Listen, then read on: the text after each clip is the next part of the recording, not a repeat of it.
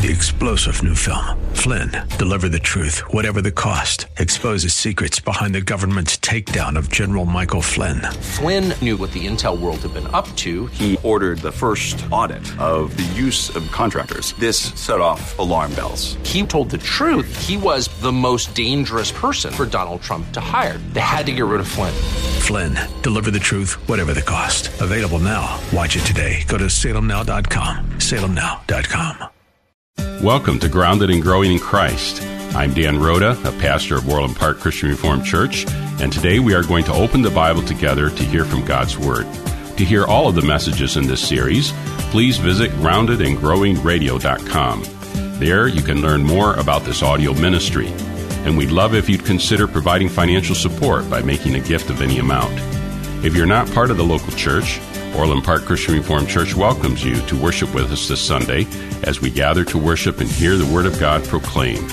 You can learn more about our church at groundedandgrowingradio.com. Let's turn together now in our Bibles to Malachi chapter 2. Verses 10 through 16 is our text for today. Have we not all one Father? Has not one God created us?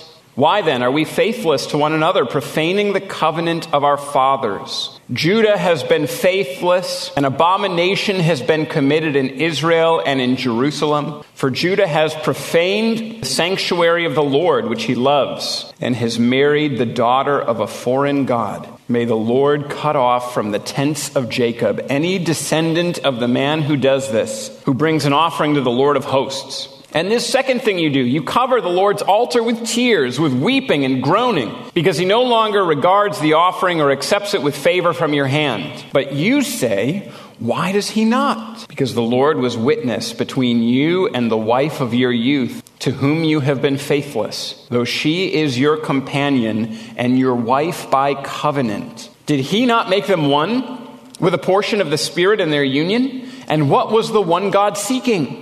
Godly offspring. So guard yourselves in your spirit, and let none of you be faithless to the wife of your youth. For the man who does not love his wife but divorces her, says the Lord, the God of Israel, covers his garment with violence, says the Lord of hosts. So guard yourselves in your spirit, and do not be faithless. Sometimes I think that we are tempted to have rose-colored glasses when we look at the past. Sometimes we think that if things were just like they used to be, that we'd be all right. That things used to be so good. That things used to be all right. But that things have been in decline and that we face trouble and difficulty. There can be an overly optimistic way of looking at the past. Well, one of the things that should strike us today is that if we were to go into the past, if we were to go back 2,400-ish years, we would find that the people of Judah were dealing with exactly the same things that we are dealing with today. And that, in fact, they didn't have it all together way back then. It hasn't come apart now. It's that we are fallen people, just like all of the people who have existed before us, and people have always been dealing with sin, and God's message has needed to be consistent because of that. And the Lord God, 2,400-ish years ago, comes to his people, and he tells them with gravity that covenants matter, that faithfulness matters, that marriage matters. And one of the problems with the people of Judah is that when they returned from the exile in Babylon, it seems that they had given themselves pretty frequently and substantially to intermarriage with the pagan nations around them. This was a problem in the books of Ezra and Nehemiah as the people left Babylon and came back into the land that the Lord had promised them. And it's one of the problems that's faced here in the book of Malachi. The same problem is persisting. It's still plaguing Israel. But there's another problem here in Malachi that is not present in the same way in Ezra and Nehemiah. Not only are the people continuing this practice that is abhorrent to the Lord of marrying people who do not fear God, but also now the people are not being faithful to their covenants of marriage. And they're acting inappropriately by divorcing their spouse. Whenever a minister starts to speak about marriage and divorce, it can cut close. And today, like each Sunday, I would ask for you to receive the words of this section of Scripture with an open heart and open ears, ready to hear what God says. I'm not trying to communicate to anyone today just my own thoughts or inclinations about all of this, but I am seeking to say what God says. I'm trying to say God's words after him. So I would just ask that we would seek to receive this with an open heart, to listen to what God is saying, and to obey him. But there are 4 issues that are talked about, or 4 things that are talked about in this text. First, there's faithless marriage that's in view. And second, there's a faithless divorce that's in view. And third, there's faithless worship that's in view. But the last thing that's important for us to talk about today is that there's a faithful God in all of this. So let's work our way through each of these. The first problem is faithless marriage. And this is the first few verses. The text says, "Have we not all one Father? Has not God created us? Why then are we faithless to one another, profaning the covenant of our father? Judah has been faithless. An abomination has been committed in Israel and Jerusalem, for Judah has profaned the sanctuary of the Lord, which he loves, and has married the daughters of a foreign god." This is what the abomination is in the sight of the Lord. The people of Judah are marrying pagans. Let me be clear about what the issue here is and what the issue here is not. The issue is that they are marrying unbelievers. The issue is that the people of God are marrying unbelieving spouses. The issue is not that they are marrying people from different cultures or different races. The Lord doesn't have an issue in the Old Testament or New Testaments with marriages between different cultures or different races. I'm going to give you just one example. Think about the marriage of Boaz and Ruth. Ruth is a Moabitess. She's somebody that comes from a different culture and a different race. And she comes to the people of Israel, and she trusts in the Lord God. She trusts in the one true God. She promises her father, actually, where you go, I'm going to go. Your people will be my people. Your God will be my God. There is an explicit owning on the part of Ruth of the one true God, the God of Israel. The issue is not marrying someone from a different race or a different culture. The problem is that the people here are marrying unbelievers.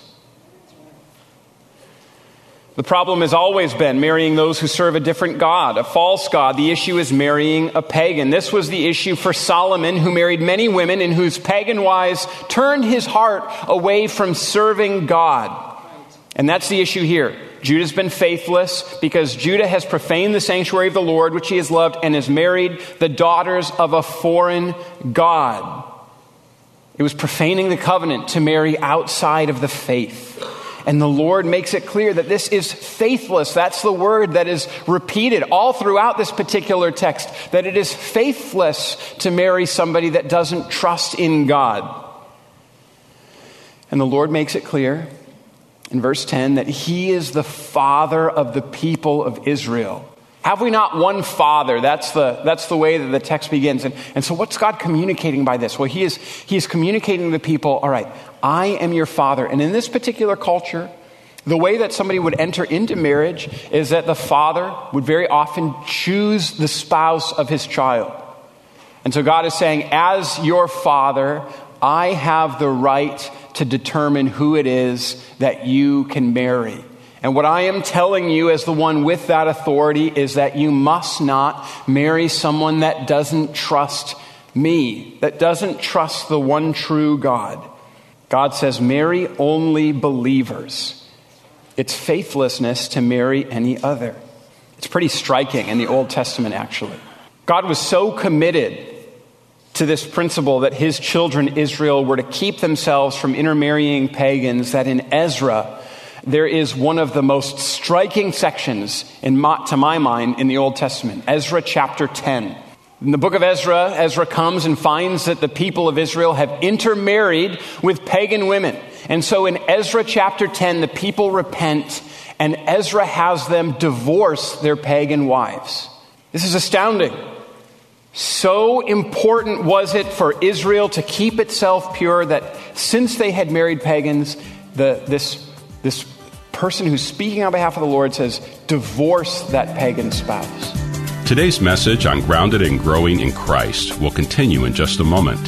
To learn more about Orland Park Christian Reformed Church, to listen to other messages from our audio ministry, or to make a financial gift of any amount, please visit groundedandgrowingradio.com. That's groundedandgrowingradio.com. This audio ministry is made possible by gifts from listeners like yourself, and we greatly appreciate all those of you who continue to make it possible to share this work with listeners across Chicagoland. Now let's return to today's message. Now, for all of us who live today, the command of God, if you are married to an unbelieving spouse, is not to divorce that unbelieving spouse. The Lord makes this clear in 1 Corinthians chapter 7. And if you want to, you can turn there with me to 1 Corinthians chapter 7, and you can see what the call is for all of us that find ourselves in a marriage to an unbeliever. This is not what Christians are called to divorce an unbelieving spouse. 1 Corinthians chapter 7, verses 12 through 16 says this. Let me read it for us. To the rest I say, I, not the Lord, that if any brother has a wife who is an unbeliever, and she consents to live with him, he should not divorce her. If any woman has a husband who is an unbeliever, and he consents to live with her, she should not divorce him. For the unbelieving husband is made holy because of his wife, and the unbelieving wife is made holy because of her husband. Otherwise, your children would be unclean, but as it is, they are holy. But if the unbelieving partner separates, let it be so. In such cases, the brother or sister is not enslaved. God has called you to peace. For how do you know, wife, whether you will save your husband? Or how do you know, husband, whether you will save your wife? So let me explain what the New Testament has to say about marriage. The New Testament communicates the same ethic, that Christians are not to marry non-Christians. But what Paul is saying here is that there are some times where a person will come to saving faith in the Lord Jesus, having been an unbeliever when they got married, and being married to an unbelieving spouse because of that. In that instance, if you come to a saving faith in the Lord Jesus, you should not seek a divorce, but try to live with your spouse and pray that they would trust in Jesus and tell them about Jesus. The responsibility for one who finds themselves in a marriage with an unbeliever, whether they have made the wrong decision to enter into marriage with an unbelieving spouse, whether they marry someone who professes faith and then falls away, or whether they come to faith having married an unbeliever, is to stay married. But the thing that's being communicated here in Malachi chapter 2 is communicated to us as well. We must not marry someone who is an unbeliever. We should not be unequally yoked. We should not enter into the covenant of marriage with someone unless they and us, unless we both trust in Jesus. And so let me say something to all of the unmarried people within the congregation. Let me speak to you if you are an unmarried person within the congregation. And I hope that you'll sit up and take note. If you are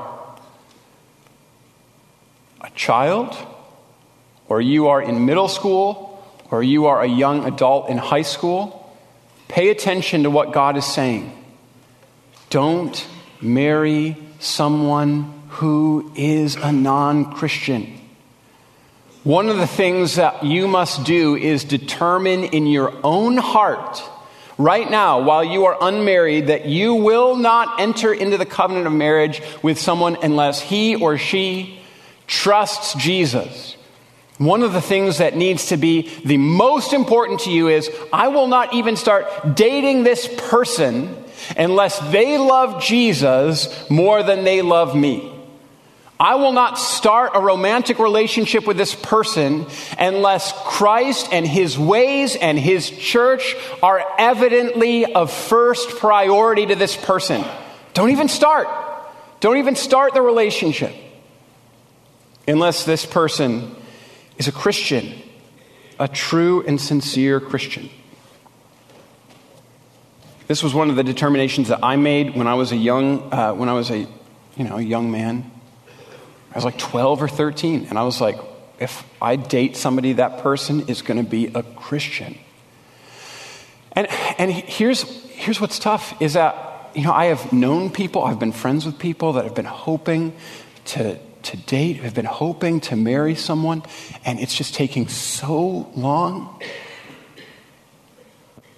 And you're tempted to lower your standards. Please don't do it. When I was in high school, I continued that determination. I am not going to date, I'm not even going to start dating somebody that is not a Christian. And this was tough because I went to a Lutheran high school. The Lutheran ladies, the Christian Reformed ladies, they didn't give me a second look at any point during high school. And so I had no Christian prospects in high school. But I also worked at the Olive Garden. And for some reason, among the secular ladies, I was far more popular. Don't ask me why. But I was like, I'm not even going to start. And then I remember I met Aubrey, and I remember the first thing that I prayed when I saw Aubrey, I was like, oh, God, please let this one be a Christian.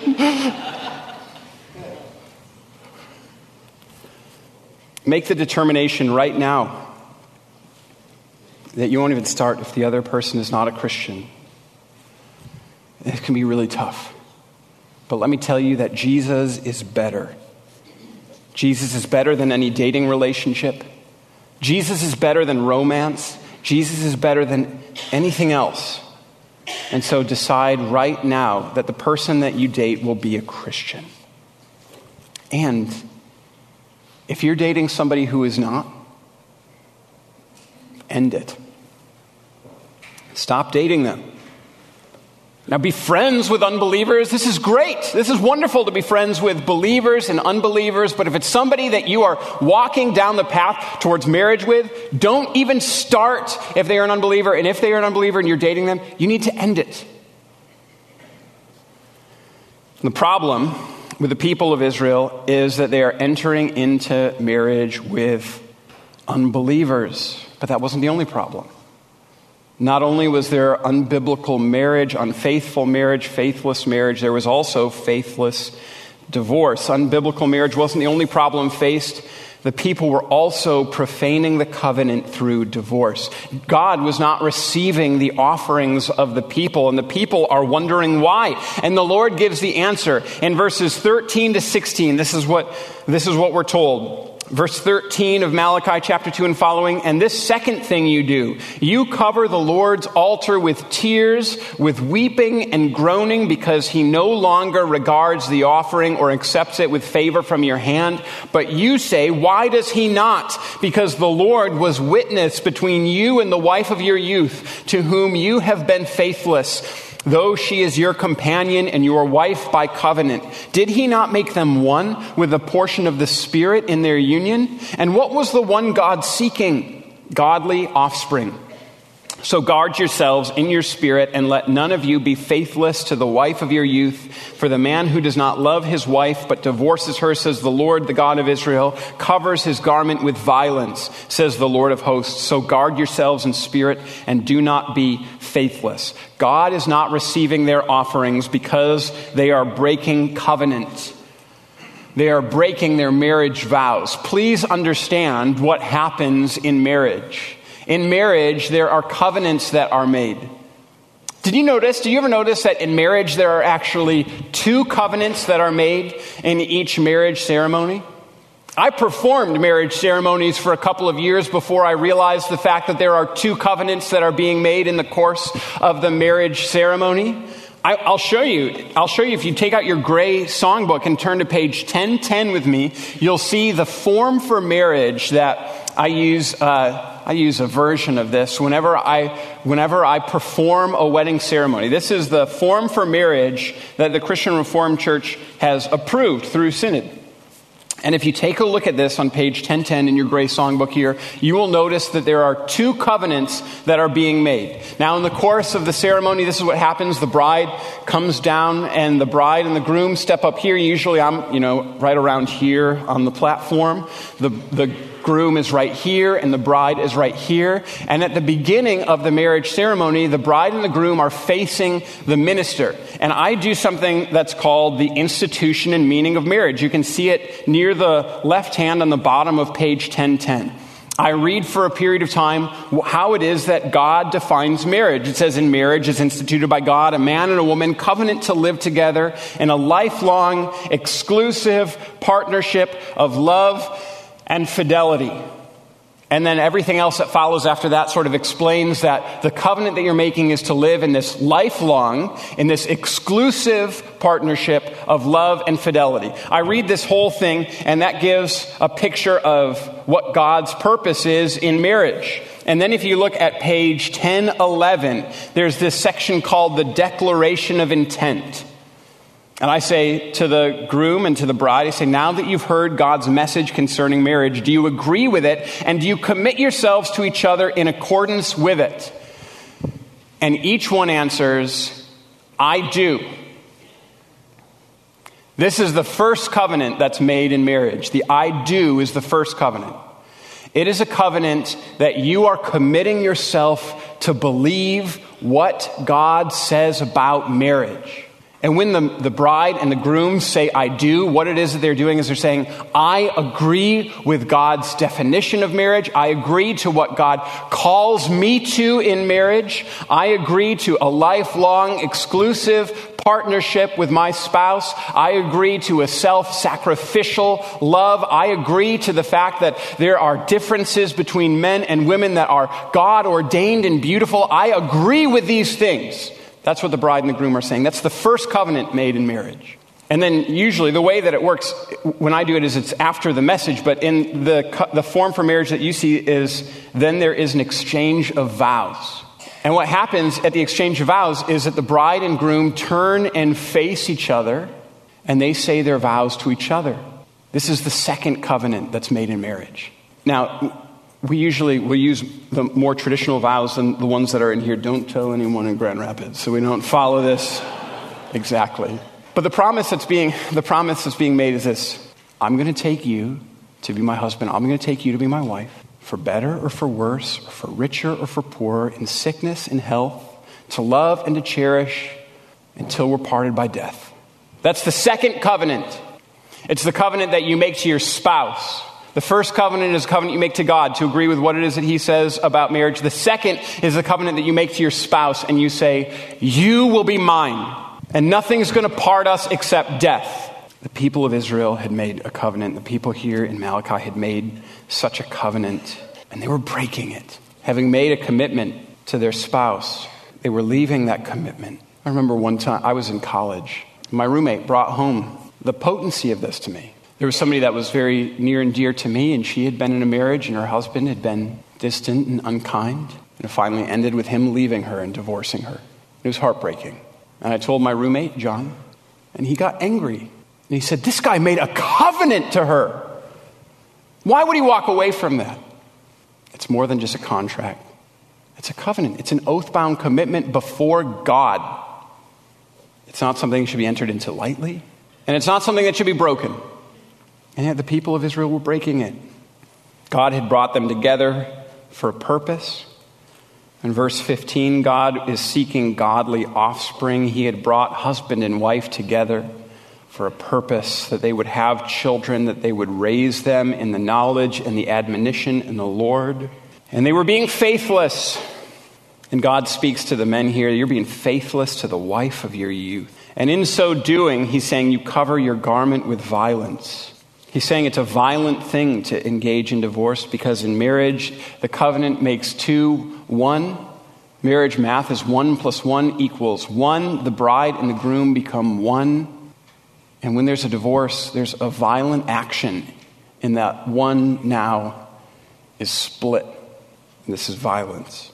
And God says that he hates divorce. And God tells them, guard yourselves and don't be faithless. My prayer is that the Lord speaks to you through his word, that we cultivate grateful hearts to him and flourish in a world searching for the hope that we find only in Jesus. To hear more about gratitude, to learn about Orland Park Christian Reformed Church, or to support our work preaching the Bible on AM 1160 through this audio ministry, visit us today at groundedandgrowingradio.com. I'm Pastor Dan Rhoda, and on behalf of the Orland Park Christian Reformed Church, we want to thank you for your support and partnership in proclaiming the Bible here on AM 1160. If you're not part of a local church, Orland Park Christian Reformed Church welcomes you to worship with us this Sunday. You can find all the details online at groundedandgrowingradio.com. Thanks again for joining us, and until next time, may God bless you. Grounded and Growing in Christ can be heard weekdays at 2 p.m. on AM 1160. I'm Derek Buikema, pastor of Orland Park Christian Reformed Church. This month we're focusing on the topic of gratitude throughout the Bible, exploring how God has instructed us to flourish in the world with hearts grateful and thankful to God. If you're not a part of a local church, Orland Park Christian Reformed Church welcomes you to worship with us this Sunday as we gather to worship and hear the Word of God proclaimed. You can learn more about our church at groundedandgrowingradio.com. 3-star General Michael J. Flynn, head of the Pentagon Intelligence Agency, knew all the government's dirty secrets. He was one of the most respected generals in the military. Flynn knew what the intel world had been up to. He understood its funding. He ordered the first audit of the use of contractors. This set off alarm bells. The explosive new documentary, Flynn, Deliver the Truth, Whatever the Cost, uncovers the facts behind this scandal. Flynn told the truth. He was the most dangerous person for Donald Trump to hire. I find out the worst enemy that I'm going to face in my life is right here in America. They took my assessment and they wanted me to change it. And I was like, I'm not changing it. They had to get rid of Flynn. With in-depth interviews, archival footage, and never-before-seen personal records of the man behind the headlines. I just felt like I was drowning. Flynn, Deliver the Truth, Whatever the Cost. Available now. Watch it today. Go to salemnow.com. salemnow.com.